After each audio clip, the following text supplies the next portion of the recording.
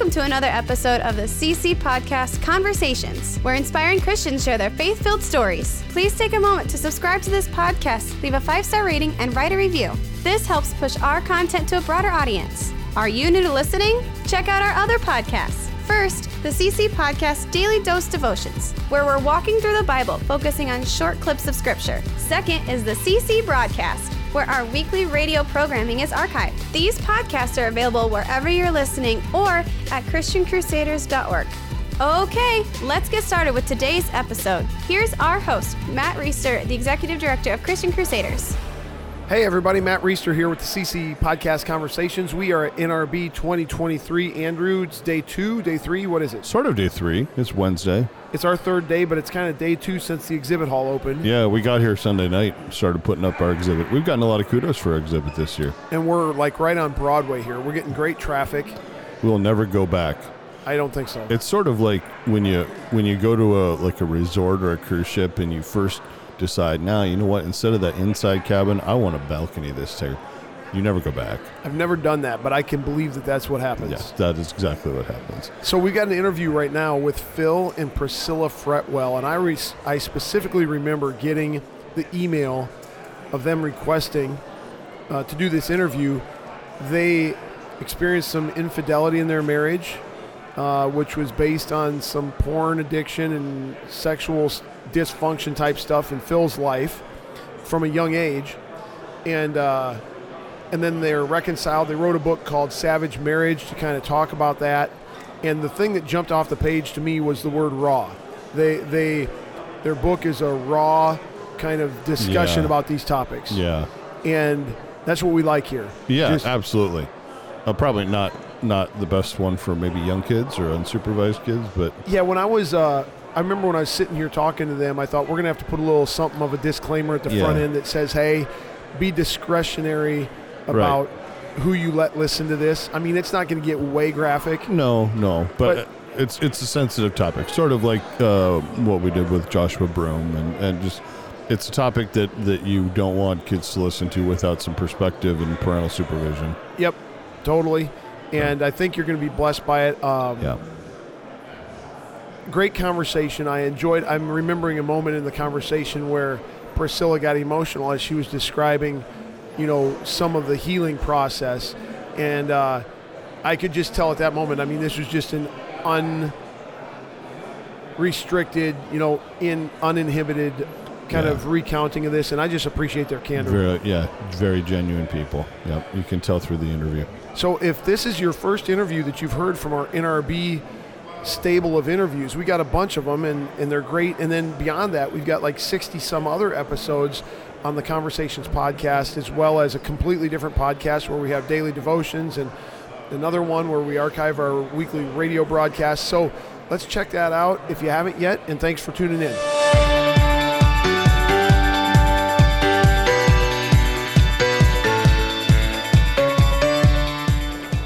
Hey everybody, Matt Reister at the 2023 National Religious Broadcasters Convention. We're right here on Main Street, so to speak. Lots of noise in the background, you'll hear that.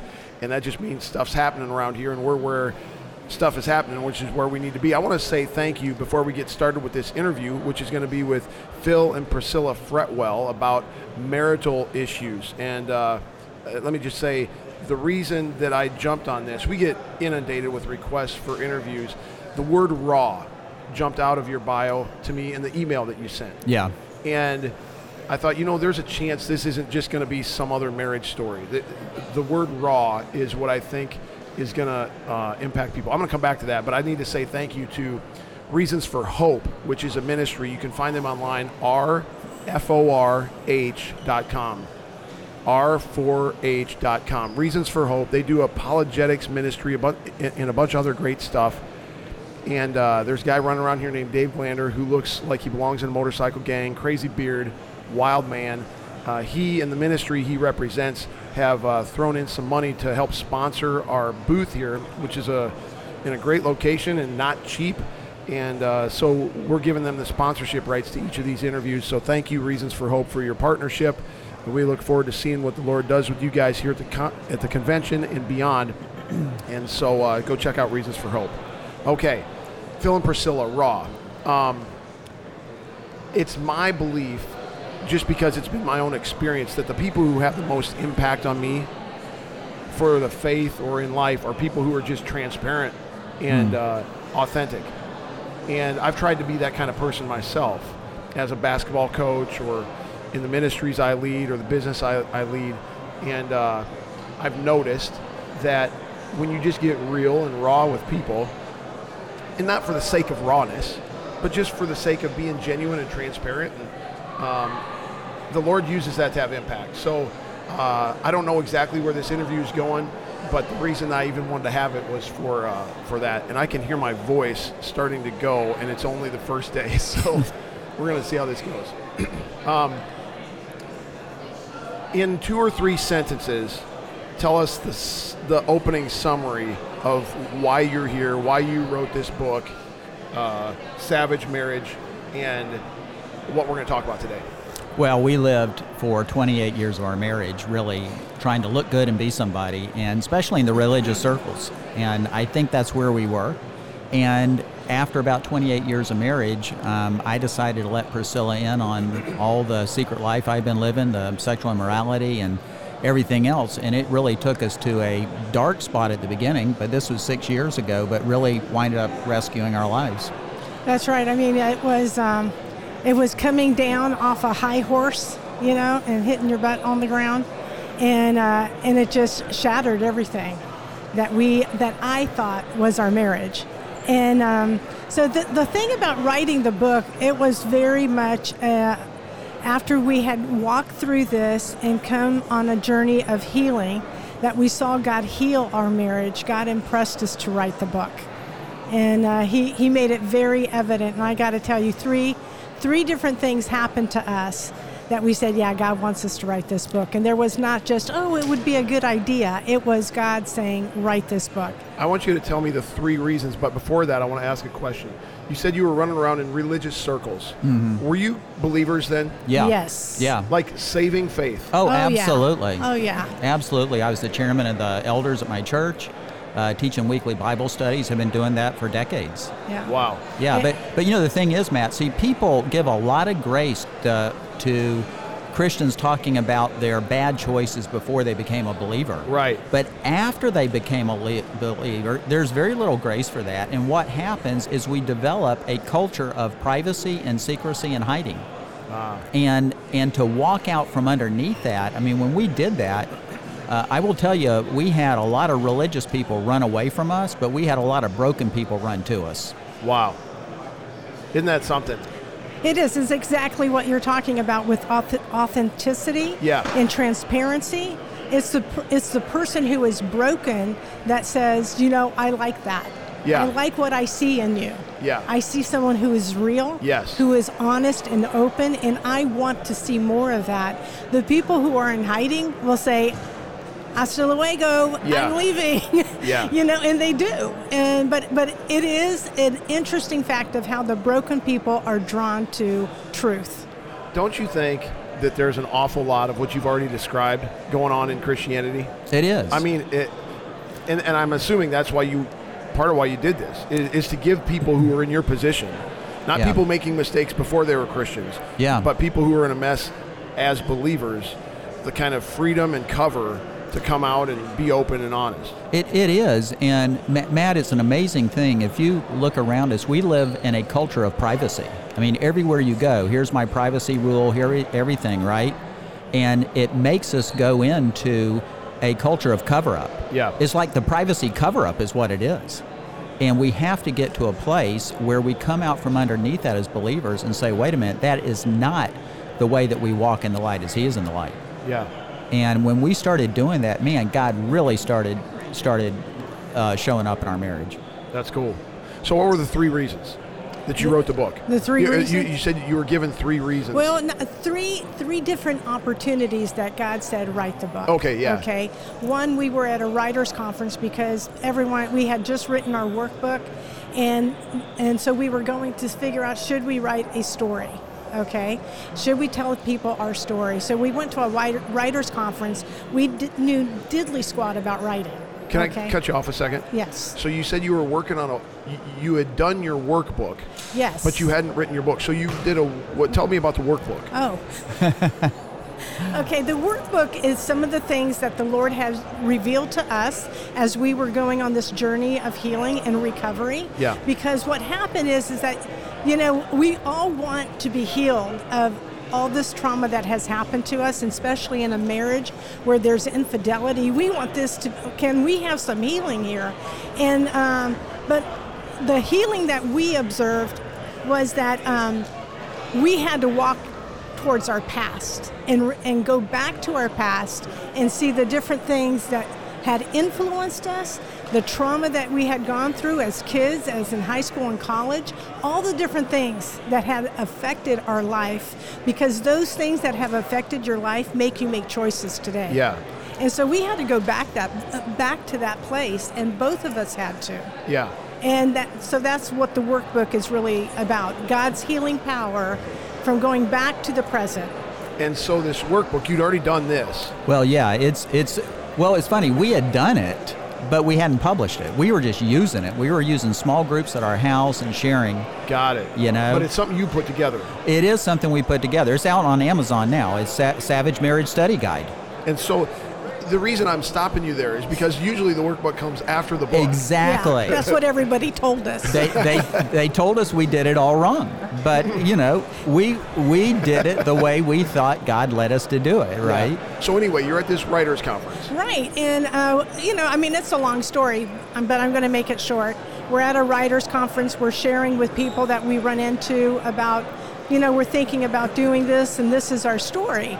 And the next morning, we went back to the writers' conference, and this woman who I had spoken to that night came up to me in the morning, and she said, "Priscilla, God's given me a word for you." Okay, this was at campus campus here in Orlando. Cool. And she says, "Priscilla, God's given me a word for you." He says that, yes, you should write the book, and it needs to be both of you writing it. Wow. We go, okay, well, thank you. I received that, Yeah. So we left that writers conference, and then we went to Atlanta to visit our granddaughter and my daughter and son-in-law, and we went to a church that they were not a part of, and we went through the service, and it was really good. And then we've never been there, like I said, and there after the service they said, "Hey, we're going to have 3 lines up here. One is for salvation, one is for prayer, and one is for prophecy." Okay, this was all new to us. Yeah. Okay? Yeah. Because I'm a missionary's kid and kind of grew up a little bit Baptist, Yeah, so there ain't no prophecy.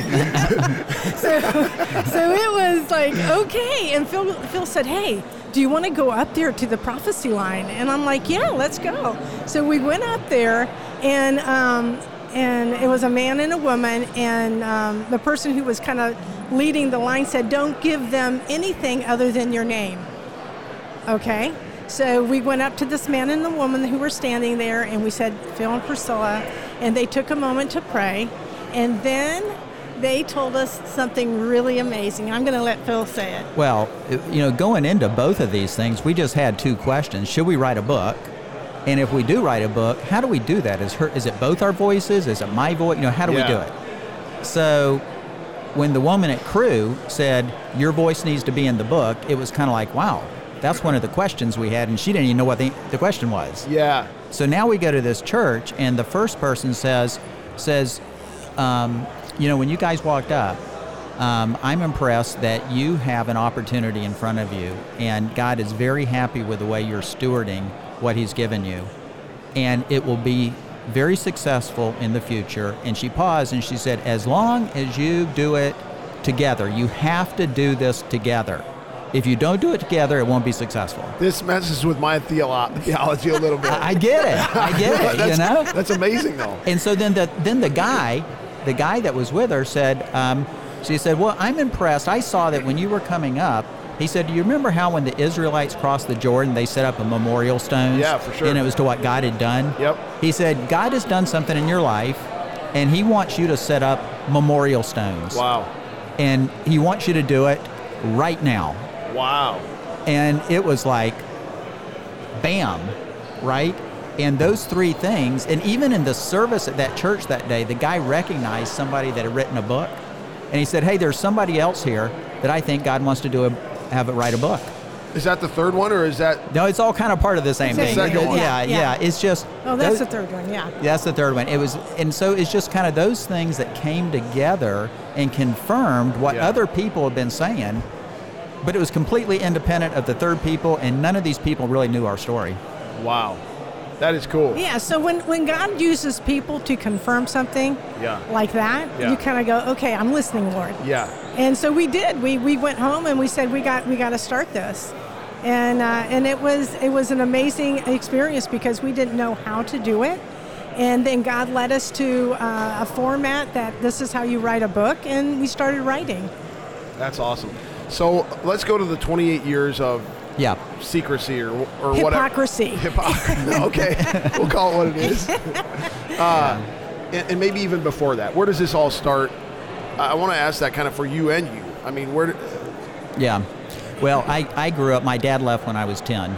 Remarried 3 days later. I ended up finding a bunch of porn in the neighbor's trash pile, and I didn't know this then, Matt, but that basically started filling in a gap. My dad had moved to another city, joined another family. I had a big source of pain in my life. The porn. Where'd you grow up? Leesburg, Florida. Okay. Yeah, close to here. And that filled a gap in my life. I was introduced to masturbation by my stepbrother a couple years later. So now you got the porn and the masturbation that is soothing a big place of pain in my life. And so that's how my teenage years go. And then I started getting involved with girls early in high school and through my college age. And then I eventually became a believer when I was 21. So all the stuff I've been able to enjoy as an unbeliever, I now can't enjoy it all. So now what happens is I'm full of shame and regret and trying to control it, but not having a lot of success. Yeah. And then I meet Priscilla when we're 27, but she grew up entirely different than that. Right. My upbringing was I was a missionary's kid in Brazil.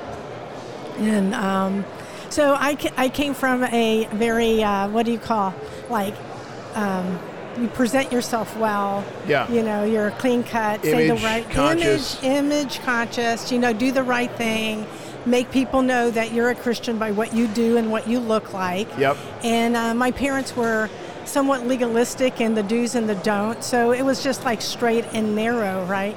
And that's how I grew up. But then the thing is that I continued that method, that this is how you present yourself as a Christian. Yeah. You know, and I just know that God had so many things in store for me, and that I really did miss it because of my hypocrisy. Because inside of me, right, and I know that when we met each other, we put on this perfect image look, never asking each other questions of our past or what had influenced us, right? Yeah. We just kept everything. He's my knight in shiny armor, and I'm the with a few dings in it. The what? A few dings. Yeah, with a few dings. You didn't know about it. You know, but. The thing is that we keep our image intact because we want to sell who we are to other people. Yeah. Right. Yep. And not show that, hey, we have all these scars on us, and this is who I really am inside. So I kept everything at superficial, and I really was a white stone of hypocrisy, whitewashed stone. Full of dead man's bones on the inside. Right, and that's exactly where my life was. I mean, I presented this Christian mom, wife, going to Bible studies, church choir, working with VBS, everything. Right? I just think, I'm just going to stop right here and say this. I got to believe that there are people listening right now who are tracking with what you're saying, who are like, that's me. Yeah.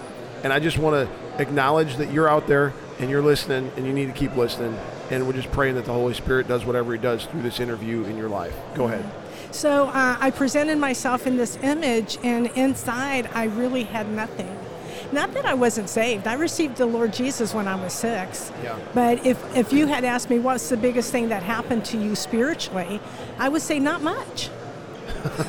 You know, I would say because I shouldn't laugh. I'm laughing because of how true that is. Yeah. And how many people would say the same thing, but wouldn't say it. Yeah, or they wouldn't say it. But the thing is that it was very much, I was dead. It's kind of like you look at an iceberg and you see the iceberg and you go, oh, that's an iceberg. But you don't bother to look underneath. And underneath it all, the inside of me was dead. I was full of fear and anger.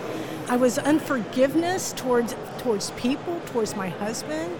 And then, just the bitterness that resided in my heart. So were you able to keep that inside all the time, or was it just when you were behind closed doors at home, it all came out, but not when you were out there in the public and at church and all that? Right. You keep, the anger would show up at home. Yeah. And people would, I even went to an anger management, anger management class at church. And it didn't help me. All they said was, exercise, get your aggressions out. Yeah. And tell people how you feel. Well, that didn't work. You can't tell people the stuff that's going on inside my head, right? Yeah. But I was a very cold person inside. There was no growth. And because of the family that I grew up in, even reading the Bible was a chore that I hated. Yeah. Okay? And my parents would make me read the Bible for me to watch TV. Yeah. It's like you got to read and then you got to write a summary. And then you earn can some TV time. Then you earn some TV time. Well, that makes you hate Bible. Yeah. I don't want to read it. And it instills a works-based righteousness. Right, exactly, a performance. And so when this all came crashing down, all these things that I thought was, what held me up came crashing down and just crumbling because I had nothing. Crisis. I knew God in the sense that I know He's everything, but I did not have an intimacy with God that I would say that He was my all in all, that He was directing my life, that He was giving me words of life. I didn't want to hear Him, and that really is where I was. I was a rebellious person inside, though I was playing along, looking that I was like Miss Christianity all along. This might not be a fair question. Looking back on that, do you ever question if you were really saved? No, I was saved. Okay. I was. Okay. Yeah, and I think that is the reason why when the Lord, well, we're going to get to the story, but when I heard Him for the first time speaking to me in ages, I knew it was the Lord Jesus. Wow. So, yeah. Where did it start for, or you said it already kind of. Well, getting up to get married, right? So we get married, and she doesn't know any of my struggles or any of my problems or anything. Nothing. Yeah, she knows that I wasn't a virgin. Okay. Yep. And so she knew that part. Mm-hmm. But as far as like the porn addiction, the masturbation and stuff like that, we didn't talk about that at all. What year did you get married? We got married in 1988. So by that time, porn is still, you don't have a cell phone, you don't have the computer, nothing. No. It's magazines and books and stuff. Yeah, movies, yeah. Yep. And so we get married, and I am struggling now with going back to magazines and movies and things like that, and masturbation in our marriage. But I'm also teaching Bible studies, and we homeschool our kids. We look very religious, and all these types of things, right? Yep. So this goes on for probably 20 years, like this. There was one break 10 years into our marriage where she found out I was looking at porn one weekend. And was that the 16,000 movies? Yes. Yeah, I saw that. Tell that story quick. Yeah. Well, so Priscilla had gone out of town, and I went to 16,000 movies and rented an X-rated movie. The kids were at home with me. That's just a regular movie store with an adult section. That's right. Yeah. Exactly. And so I watched them at home. I went there Sunday, slipped them in the overnight return drop box. So a lot of people listening probably don't know what the heck this is. Yeah, you're dating ourselves. Anyway. I know what you're talking about. Yeah, anyway. So I dropped it there because I didn't have the guts to actually take it to a real person the next day, Yeah. And I didn't want her to come home and the stuff still be in the house. So it's funny, though, when I dropped it off, I wondered what happens if they don't check in this movie right. Well, I was going to find out about 3 days later because they called the house. Priscilla answered the phone, and you want to share? Yeah, I answered the phone, and the young person asked, "Hey, did you rent some movies this weekend?" And I said, "No, I didn't rent any movies." And I said, and she goes, "Well, it looks like you guys didn't turn it in." And so I said, well, what movies were they? And she named off, a title that I was not familiar with. Did it sound obvious? Well, I was going, what kind of movie is that? And then she said it was an X-rated movie. Okay. And I said, okay, let me talk to my husband. Oh. So I hung up the phone and I called Phil at work. And I said, Phil, did you rent a movie? Well, that felt like a gut punch Yeah, because I knew I had. Crap. And I couldn't. For guys and girls that are involved in this type of stuff, your worst fear is being found out. Yeah. And so now I get the call. I can't even say anything to her other than I'll be home. And so I hung up the phone. I got home, saw her, told her I had done it. She was mad as fire. And she had a response to tell me. Yeah, I was really mad, pissed off. Yep, for sure. And I was like, I cannot live with this. This is not what our marriage is going to look like. You watching porn. Yeah. Because I knew porn. I had been introduced to porn when I was 15, so I knew what he was looking at. Yeah. And I said, no, this is not happening. Can you say how you were introduced at 15? Babysitting. I was babysitting at down the street, and the couple had magazines and books, and yeah. I went snooping around the house. Yeah. Okay. Yeah. Yep. So anyway, I was just, like, you got to do something with this. You got to fix this because we're not going to live like this. Yep. And so I did what every other Christian guy does. I went out and hired the best counselor I could. And I went to him for 5.5 years. And at the end of that, I said, hey, what do guys do? They just go to you the rest of their life? Or how does this work? And he said, well, frankly, Phil, most guys get to a place where they can manage their sin and they just stop. And I said, well, I think I'm kind of there.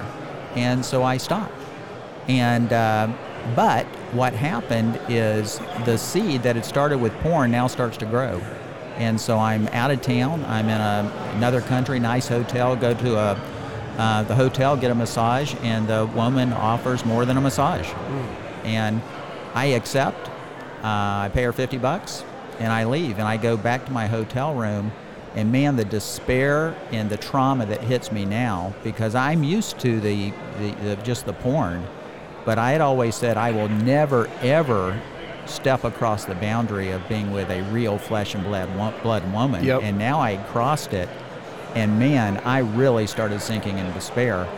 And I swore I would never do it again. That's the only time. But it wasn't the only time. And so what had started with just porn and masturbation as a kid now started including massage parlors, not only in other parts of the world, but back in my hometown. And I couldn't stop. And it wasn't every day or every week or even every month. It was periodically, but it was part of the cycle of immorality. And all the time, Matt, I'm still teaching. I'm still an elder at our church, the chairman of the elders 2 years while I'm doing this. And our kids are still trying to look good, and I want to be somebody at church and career, and I'm well known around the community. And so it was just a cycle of despair. So when this is, and I know I don't have experience with what you're talking about, but when something's funky in my life that I'm trying to cover up or trying to, suppress or not deal with, it comes out somehow.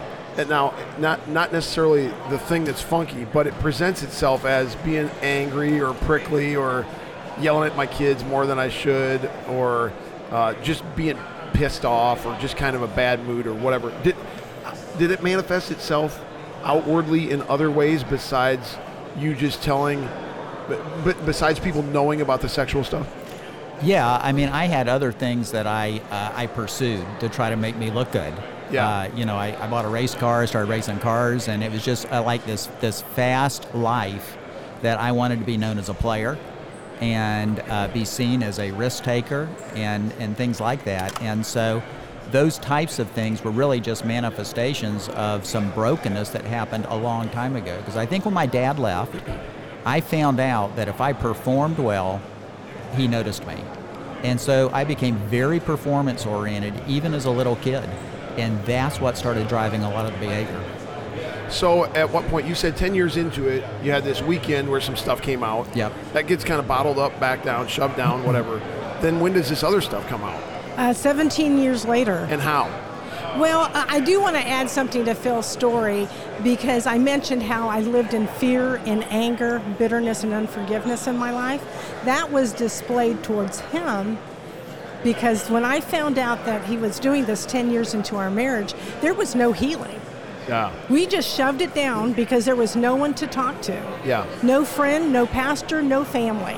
We were going to cover this up and we're going to work this out ourselves. Yeah. And so for that period of time, from 10 years to 17 years forward, that's how I lived. And it was really directed at what was going on in our marriage that wasn't being dealt with. Yeah. So what happened now? Hang on. Before you go there. Yeah. What did that look like for 7 years? 17 years? Well, I mean, it's 7 years from the 10 years. Okay. I mean, like no intimacy, limited intimacy, just going through the motions. You mean from 1 to 10? No, from 10 to 17. No. Because you said you were unforgiving and toward him after that 10-year thing. Right. No, I mean, I would just stuff it down. Because I had this look, this religiosity of having to look good for everyone. Yep. And pretend that there is nothing wrong. That there's nothing wrong going on with between us. Yeah. And so, I was very angry. I was short. I would hold grudges towards people in my family. I mean, I would lose my temper a lot. This is a raw question, okay? Okay. You don't have to answer this. I probably will. Okay, good. So, I mean, I know that if there's something funky going on between my wife and I, like it affects our intimacy. You know what I mean? Yeah. Like you can have sex and then you can actually like make love. You know what I mean? Right. Well, yes. And so, as I hear you describe how you felt toward him after you found out about the 10-year, 16,000 movies deal, there was some bitterness, some grudge holding, and you can't really stuff it down without it affecting something. And that something in my marriage has sometimes been our sexual intimacy. Right. Well, I will say that that's a really good question because what happens I'm going to put the blame, well, maybe I shouldn't put the blame on anybody, but the thing is that the way I grew up, I was doing my duty. And my duty was to have sex with my husband. Yes, okay, that's what I'm getting at. Yeah, because that is kind of like the thought in the church. That's what you got to do. Well, that's what you got to do. You got to keep your husband happy. But I'm here to tell you, I kept my husband happy, and he still went off on me. Yeah. So it's not like keeping your husband happy is insurance that he's not going to be messing around. Yeah. It's not. Yeah. Yeah, so I what I call duty sex. Yes. So it's only we call it bohemian sex, and I got it from that guy over there. I don't even know why we say it that way, but anyway, go ahead. But I will say now, today, it's totally a different story. Yeah. We joke that for the past 6 years, this is what God intended us for us to have. That's awesome. This intimacy, this physical intimacy that we have is totally different than what we had in the past. Yeah. And what we have now is really a cherishing time. He knows me like he was supposed to know me 34 years That's ago. Awesome. And it's a different level of knowing. So here's I want, again, I forget the question you were answering, but I cut you off. Do you still know what you were going to talk about? Go ahead. Okay. Did you think after you'd experienced that the last 6 years, were you like, I can't believe this even exists? Like I never knew this was even a thing because I'd done this 28 years thing. Yeah. No, it's true. I mean, you get into a mindset that you're doing something because you have to. Yeah. And then now it's something that we know each other. And I mean, we know each other spiritually, which we did not know. Yeah. And I'm not talking about church activity spiritually. I'm talking about knowing that I know what his heart towards God is, and he knows my heart towards God. We share what God is telling both of us. Yeah. This is the work that God is doing in my life. This is what he spoke to me this morning. And so we know each other spiritually, we know each other emotionally, which is totally different. And we know each other physically in a very intimate way. And it's really a place of that you open yourself up and you let your spouse see who you really are. Yeah. All the brokenness, all the damage. This is what I am. Yep. And this is what God is doing. It's cool. a different level of knowing. Yeah. You've done this now for 6 years, and you've done this book. You've gone around and spoke and all this kind of stuff. If you were to just put a number on it or just kind of assess, how many Christian couples in Bible-believing churches, like I'm not even talking about the whacked-out churches that don't even believe Jesus is the only way to heaven or don't believe the Bible's true. I'm talking solid churches. What percentage of Christian couples, not necessarily that they've had this kind of story of infidelity, but that are missing this level of intimacy, have never turned the corner toward knowing each other spiritually and intimately the way you've just described? I feel like it's epidemic in the church. Yeah, but I'm not on the front lines like you are. Well, it's well north of 50%. And if I had to pick a number, I'd say 75. Wow. Yeah, because I am convinced most couples do not know one another spiritually. They know each other emotionally, and they know each other sexually, but they do not know each other spiritually. And Jesus said, I want you to be one like I'm one with the Father. And that's a spiritual connection. And we've just now gotten to know that over the last 6 years, Matt. And it's changed our life. Wow. So how's this book being received? And how, so you knew you needed to write it together. You put the word raw in your media packet, which caught my attention. How did that, wanting to be, did you know from the beginning we just want to do a no holds barred, not pull any punches book? Yep. And that takes a certain level of, that's a certain risk. There's a certain level of people knowing stuff about our private lives that maybe we wouldn't have otherwise thought we would want people to know. It talked in your media packet about, not just confessing to one another, but just kind of openly talking about this. Even coming on here and saying the things you've already said is kind of more out there than most couples who've gone through this would do. So why that? Well, the root of the issue had been around secrecy and hiding, right? And really, I'd have to say that it's probably a deeper root, and it was really my pride and arrogance. Wow. And I mean, I thought I had a porn problem. I really had a pride problem. And the pride problem manifested through this secrecy and this hiding. And so we had to break the back of that. And so when I came clean with Priscilla, the next step is we started coming clean with all our kids. So we have 5 kids. And we sat down and met with each one of them and their spouses, one case of fiance, and we went through. I confessed everything to them, asked them to forgive me for it, and then we went to our family members. And then I started going to the elders of my church that I had been serving at. I think we went through 26 different people during our first 60 couple of months of this and just laid it all out there because I did not want to live in hypocrisy anymore. Wow. One thing I've always wondered about stories like this, where the guy commits infidelity, and then there's some reconciliation, and then they go out and tell their story, and now, in a sense, correct me, or you feel free to just kind of totally, blow up what I'm saying. But now there's this kind of hero status. Like, I did all this crazy bad stuff, and now I wrote a book, and now I'm going around doing podcasts and speaking at stuff and blah, blah, blah, and people know who I am, and I'm this beacon of reconciliation, what true Christianity is, you know what I mean? And now I get to be this hero. I've always wondered, is the wife sitting over here going, bro, no. Why is everyone heroing this guy who screwed me over? You know what I'm saying? Yeah. And I'm overstating my question to kind of make the point, but I know that people who are listening to this probably have the same question I've had over the past with stories like this. Well, people always, there's this one pastor that said to Phil, you're a walking miracle that your wife didn't leave you. Yeah. But the miracle really is, Matt, is that God came into this. Yeah. And it was really us just putting this at the feet of Jesus and saying, Jesus, you need to do a miracle in our life.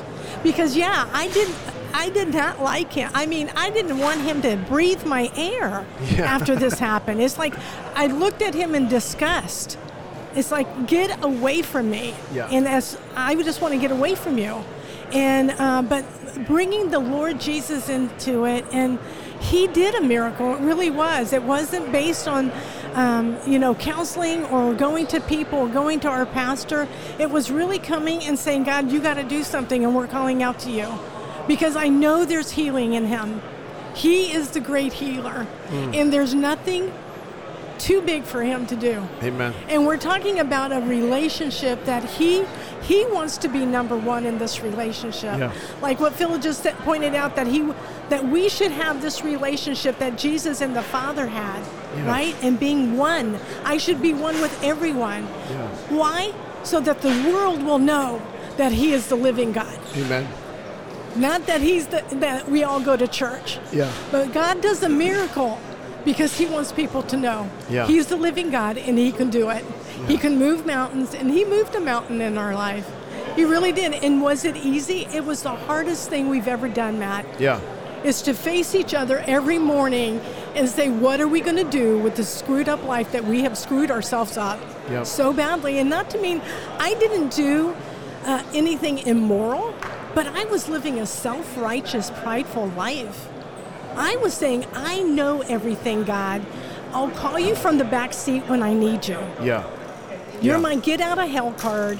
When I need you, I will call you. But right now, this guy, who's my husband, he's my God. Yeah. He solves my problems. He's my provider. You're talking about lover. Before. Yeah, before. Yeah, before. I'm sorry. Yep. Yeah, before in that life, he was everything to me. And God was sitting in the back seat. So for God to come in and we say, God, help us. Yeah. Come in and do something. Make something out of this pile of crap that we have in front of us. Yeah. It was all God, but it took time. We had a lot of awkward conversations. Yeah. A lot of crying. Yep. A lot of, I can't stand you right now. Yeah. It wasn't like, Christianese, we're all happy, forgive one another. I had to walk through forgiveness. Yeah. I had to choose forgiveness towards my husband each and every day. And the only way I could do that is to say, God has forgiven you. Yeah. I can forgive you. I wanted to kind of go... I'm scatterbrained, and so did you tell me, how did it come out after the massage parlor part? There was the 10-year part, and then how did it come out at the end? Yeah. Did you tell me that yet? Yeah, no. Yeah, so I'm living this terribly immoral lifestyle, but I'm getting to a place where I'm feeling very despondent, and we switched churches, which had nothing to do with any of this stuff. But it was interesting, Matt, the song choices started changing. My previous church, we were singing a lot of songs about what I was going to do for God. You know, I'm going to bow down before him. I'm going to worship him forever. He's my all in all this type of stuff, right? When we switched churches, we started singing a bunch of songs about what he had done for us. He has healed us. He is setting the chains free. He is our deliverer. He's our provider. He's our healer. And it planted a seed inside of me that maybe God could do something for me. And so I started trusting God that this problem in my mind, he could heal. And I didn't know how. I wanted kind of the pain-free healing, right? And, where somebody would pray over me and, all of a sudden I'm healed, right? But God had something different for me. And I was, we had come back from vacation, and I noticed some symptoms that I thought I had contracted an STD. Oh, wow. Now my life is now I'm in a real crisis, right? Yep. Now I hadn't, but I thought I had. Yep. Which is enough. Yeah. Right? Yeah.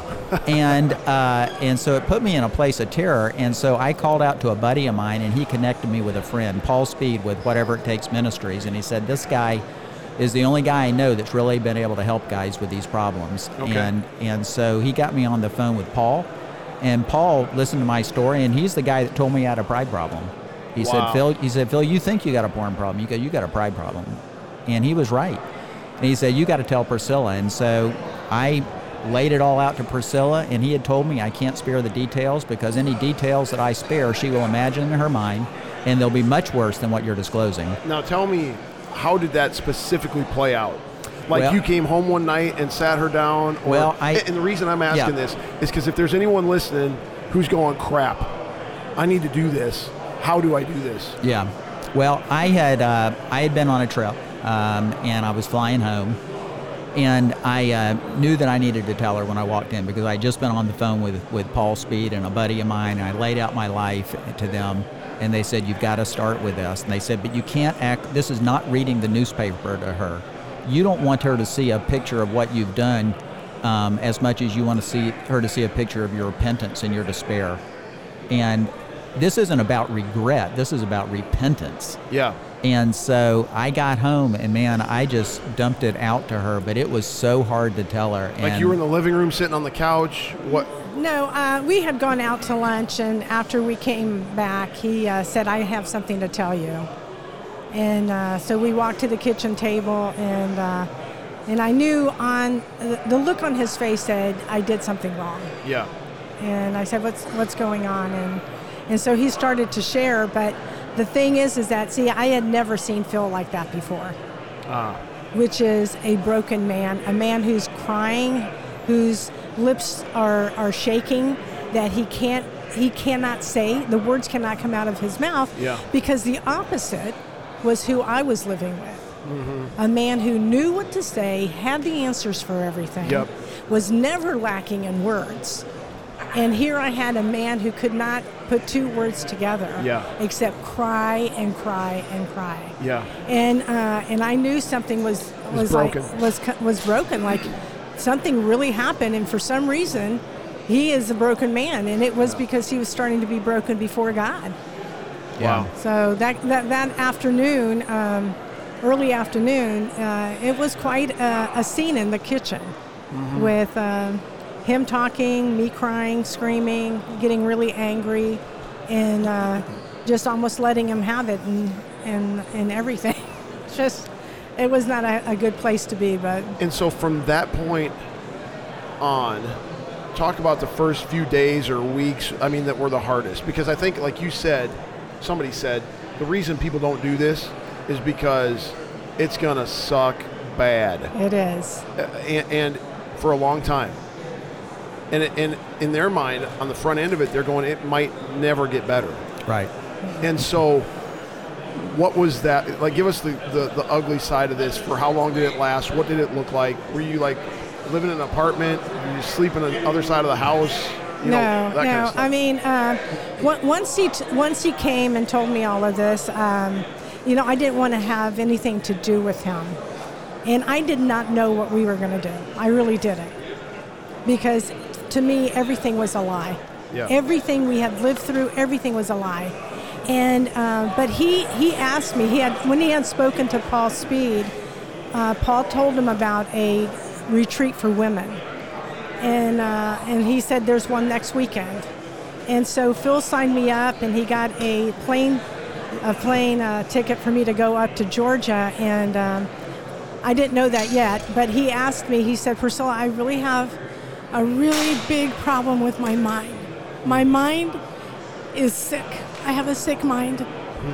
And I need help right now. I need God to heal my mind. Mm-hmm. And he said, will you help me? Mm-hmm. And, for a split second there, I was like, no, I'm not going to help you. You screwed everything up. Yeah. Why would I want to help you? But God in his grace was like, you've been with him for 28 years. Yeah. You can do one thing. Mm-hmm. And so he told me about, Whatever It Takes Ministries and this retreat that's called 4 Days to Hope for women. And I went up there trying to figure out, well, if he couldn't fix this last time with a counselor, now it's up to me. Yeah. I got to fix him. Yeah. So I went up there in some Georgia cabin, and it was like, I'm going to ask these questions so I can go back home and get him fixed. But I will tell you, the first day that we were in a meeting, I was sitting there, and Paul's wife is speaking, Jenny, and the Lord said to me, and it's so interesting, right? Because God called me by name. Take your time.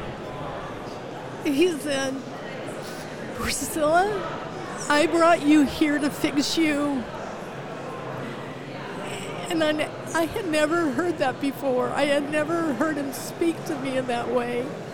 And it was life-changing to me to hear the voice of God. And it's the first time that I probably had ears to listen. Wow. Because my ears had been, my heart had been all closed up. Mm-hmm. And so God spoke to me that day, and he revealed to me the things that I had in my heart that I shared with you earlier. All this crap was in there. And he's like, that's why you're here. Yeah. And that's where, I heard the message of forgiveness in a different way. Yeah. And because to me, forgiveness was put things behind you, don't bring them up, and let's just forget about this. Yeah. And that's not what forgiveness is. Forgiveness is being able to speak with someone about what happened and using a different lens, right? A lens of forgiveness, that this is how God sees the situation. Yeah. And from that day on, I chose to forgive Phil because God commands me to forgive him. Yeah. And I went home. Not that everything was peachy keen and we're just like, oh, we're so happy. It wasn't like that. It was hard work, and we had to face that. And we faced it for quite a few months of going back and looking at all the things in our life, all the hidden places. Every place that was hidden was now revealed. Yeah. And God came in and he did a miracle. Wow. So. First of all, how do people get connected to something like you went to in Georgia? Well, I mean, they're on the web. Yeah, their website is witministries.com, WITministries.com, and they have events they go to. They have men's weekends, women's weekends, and couples. We actually coach there now. Okay. We help them as volunteer coaches, and we'll go over and be with them, at several of these events during the year. It sounds powerful. It is. It is. You mentioned something a while back, which the typical response for someone when they run into this is to go get a counselor, and you did that for 5 years and blah, blah, blah. And, I mean, you're not maybe downplaying the role of counselors, but what I'm wanting to kind of probe a little bit is, because I could name 6 to 10 marriages right now of people in the circles that I run in that are all the way from pretty much done, maybe there's a 0.5% chance to save this thing, to headed that way, but they don't even know it yet because this kind of communication hasn't happened yet. Right. So I want you to talk a little bit about what you meant when you said that, in terms of, is there something, are you saying don't go to a counselor, or are you saying there's got to be something more than your typical just go get a counselor? Yeah, I am saying there's got to be more. I think what happens is we go to a counselor faster than we go to the Holy Spirit. That's what happens, and that's what I did 10 years in our marriage, and we have just completely switched that around in our relationship, and I think that counselors should be a tool to point you to the feet of Jesus. If you look at John chapter 10, it talks about if anybody is introduced. This is the famous verse in John 10:10 that says the thief comes only to steal, kill, and destroy, right? But the beginning of that chapter talks about the thief is the one that comes into the fold of the sheep some other way than the door, which is Jesus. And what happens is you've got to find counselors that point you back to the door, which is Jesus. Yeah. And not a lot of psychological gobbledygook or humanistic programs. And so those can be good. The other thing I'd say is that, the Bible says we comfort others with the comfort we've been comforted with. Yep. So find a counselor that's walked through your journey, that they've received some comfort in this area, and let me share that with you. Yep. And I'm not saying my counselor didn't do that, because I like him. We're still friends. He's a great guy. But I was not, my part of that bargain is I was not completely transparent with him. Right? So they can only do what they can do. Right. Right? They are not magic workers, And my participation in that experience, if I have to look back on it and be really honest, I'd say I was not 100% committed in that. I was pacifying Priscilla's request is what I was basically doing. That happens all the time. Absolutely. And I did 5 years of it. I thought that was long enough, and she would be adequately pacified, and now I'm, quote, healed, and let's move forward. Yeah. Before we wrap up, what else do you guys want to talk about? Well, one thing I would share is early on, Matt, I thought this whole process was just for me. I really did. I thought I'm the problem. I need the healing, and I certainly did. But as this thing has played out, what we found, I had no idea that Priscilla had healing that she was looking for too. And for her to take her 10% of the problem was monumental in this. And when she talks about it earlier, you would have concluded that she was the problem in the marriage, right? Because she owned so much of that, but I was the real problem. So it resulted in my healing and her healing, and then our kids also. So a number of our kids and our extended family were all dealing with immorality issues. And so as we shared, they started coming clean in their own lives and turning toward God. Even my 84-year-old mother, when I shared with her, which I knew would devastate her because she thought I hung the moon. Yep. She said, well, we all have secrets. And I said, well, Mom, what do you have? And she pondered and she said, well, 46 years ago, I had an illegal abortion. I never told anybody. Wow.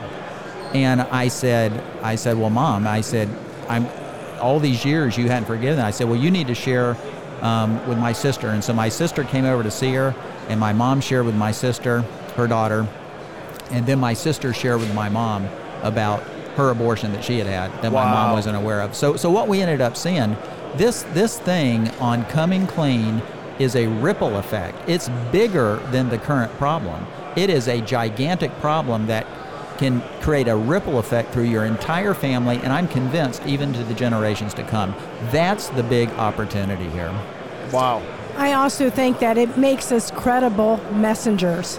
And I think that is probably what the young people are not seeing, is a credible messenger. Right. And so what's the point of being a part of church when there's no credible messengers? This is what has happened in us, is that our children have seen that we are credible messengers now. We weren't before. Mm-hmm. We were just kind of doing Christianese and hoping the best. We were religious messengers before. And so, I think it's life-changing. I've seen it change my kids' life. I've seen it change our two daughters who live with us. They're teenage, and they are incredible. And I will tell you, it's just what God has done in their life is I am just so praising God for, because they have changed. Their trajectory of their life has changed. That's awesome. And see the goodness of God in that. How can people get a hold of you, learn more about you, the book, etc.? Well, they can go to our website, savagemarriageministries.com, and they can also, we do podcasts, and they are on Spotify, iTunes, other major platforms, and it's Savage Marriage with Phil and Priscilla. Very raw, just like the way we're talking today. We'll link that in our show notes for this one. Yep. And then we'll share it with you and all that. Why Savage Marriage? Well, when we got started with the small groups, we were talking to our 25-year-old son, Michael, and he said, what are you going to name this group? And we were coming up with names like, I don't know, Oneness in Marriage. And he said, Dad, he goes, that is so bad. And so I said, okay, what would you name it? And he said, and he thought, and he said, Savage Marriage. And I said, wow. I said, that's pretty aggressive. And so we picked that up. At first he said, I would call it Badass Marriage, but a lot of Christians would not buy the book. That's right. And he goes, Savage is better. So, yes, I love it. So we altered to Savage. That's awesome. I'm glad you said that, because it gives our listeners, if they haven't picked up on it already, the level of just kind of candor that you have, which I think that's the key in so many ways to kind of spiritual impact. Now, when you said it gives you credibility, you weren't saying that to be a credible Christian, you have to go through this. No. But for you, yes, for you two to be credible Christians, this is what the Lord had to do to get you to that point. Yeah. That's kind of what you're saying, yes. right? I'm saying that, what before we would not have been able to testify about the greatness of God in my life. Yeah. And now I can. Yep. Because totally. I'm a credible messenger. Yep. Not that everybody has to go through what we did, but to be able to say this is what God has done in my life, no matter if you've never gone through it, having that kind of impact from God in your life makes you a credible messenger. Awesome. Just quick, the podcast. What's your format? How often do you do an episode? We do one every few weeks, and it's about 25 minutes long, and it's her and I back and forth. And we're talking about issues, and things that come up, and like I think we were talking about the next one. I think we're going to call it "We Were Stuck and Blind as a Bat," something like that. But it's just very real going through, and we usually give 3 or 4 points that God showed us. Awesome. Yeah, I don't want your listeners to think that we have arrived, because we have not. None of us have. We hit speed bumps all the time and say, okay, what are we going to do with this? But we commit to tell you about the speed bump. Yeah, we do tell people about our speed bumps. And you've got a whole new way of dealing with speed bumps that you didn't before. Exactly. Now that everything's out in the open. Yeah. When you're talking about the ripple effect, I mean, Satan loves to operate in the darkness and in the shadows. And when things come to light, even when it's ugly and bad, the Lord goes to work. And Satan loses his power. Yes. Great. Yep. Phil, Priscilla, Fretwell, thank you so much for being with us. And God bless your ministry and the rest of your week here at NRV. Great. Thank you, Matt. Thank you, Matt. The CC Podcast Conversations is part of Christian Crusaders radio and internet ministry, started in 1936 and is one of America's longest-running radio ministries. We are 100% donor-funded, and donations to our ministry are tax-deductible. So if you are encouraged, challenged, or inspired by today's conversation, please consider making a donation on our website, christiancrusaders.org, or mail a check to Christian Crusaders, 7401 University Avenue, Cedar Falls, Iowa, 50613. In addition to our other podcasts, which I mentioned at the front of this episode, I want to mention 2 of our other ministry partners worth checking out. First, the Cedar Falls Bible Conference, equipping believers with the truth of God's Word since 1922. Visit cedarfallsbibleconference.com for free access to previous conference content or for more information about upcoming events. Second is Power to Change Digital Strategies, an online ministry partnering volunteer Christian mentors with people around the world searching the internet for answers. If you or someone you know could benefit from an anonymous online conversation with a caring Christian adult, go to issuesiface.com. Or if you would like to be a volunteer Christian mentor, please visit p2cdigital.com. That's the letter P, the number 2, and the letter C, digital.com. See our episode notes for details and links, and remember to subscribe, leave a 5-star rating, and write a review. God's richest blessings to you, and thanks again for listening.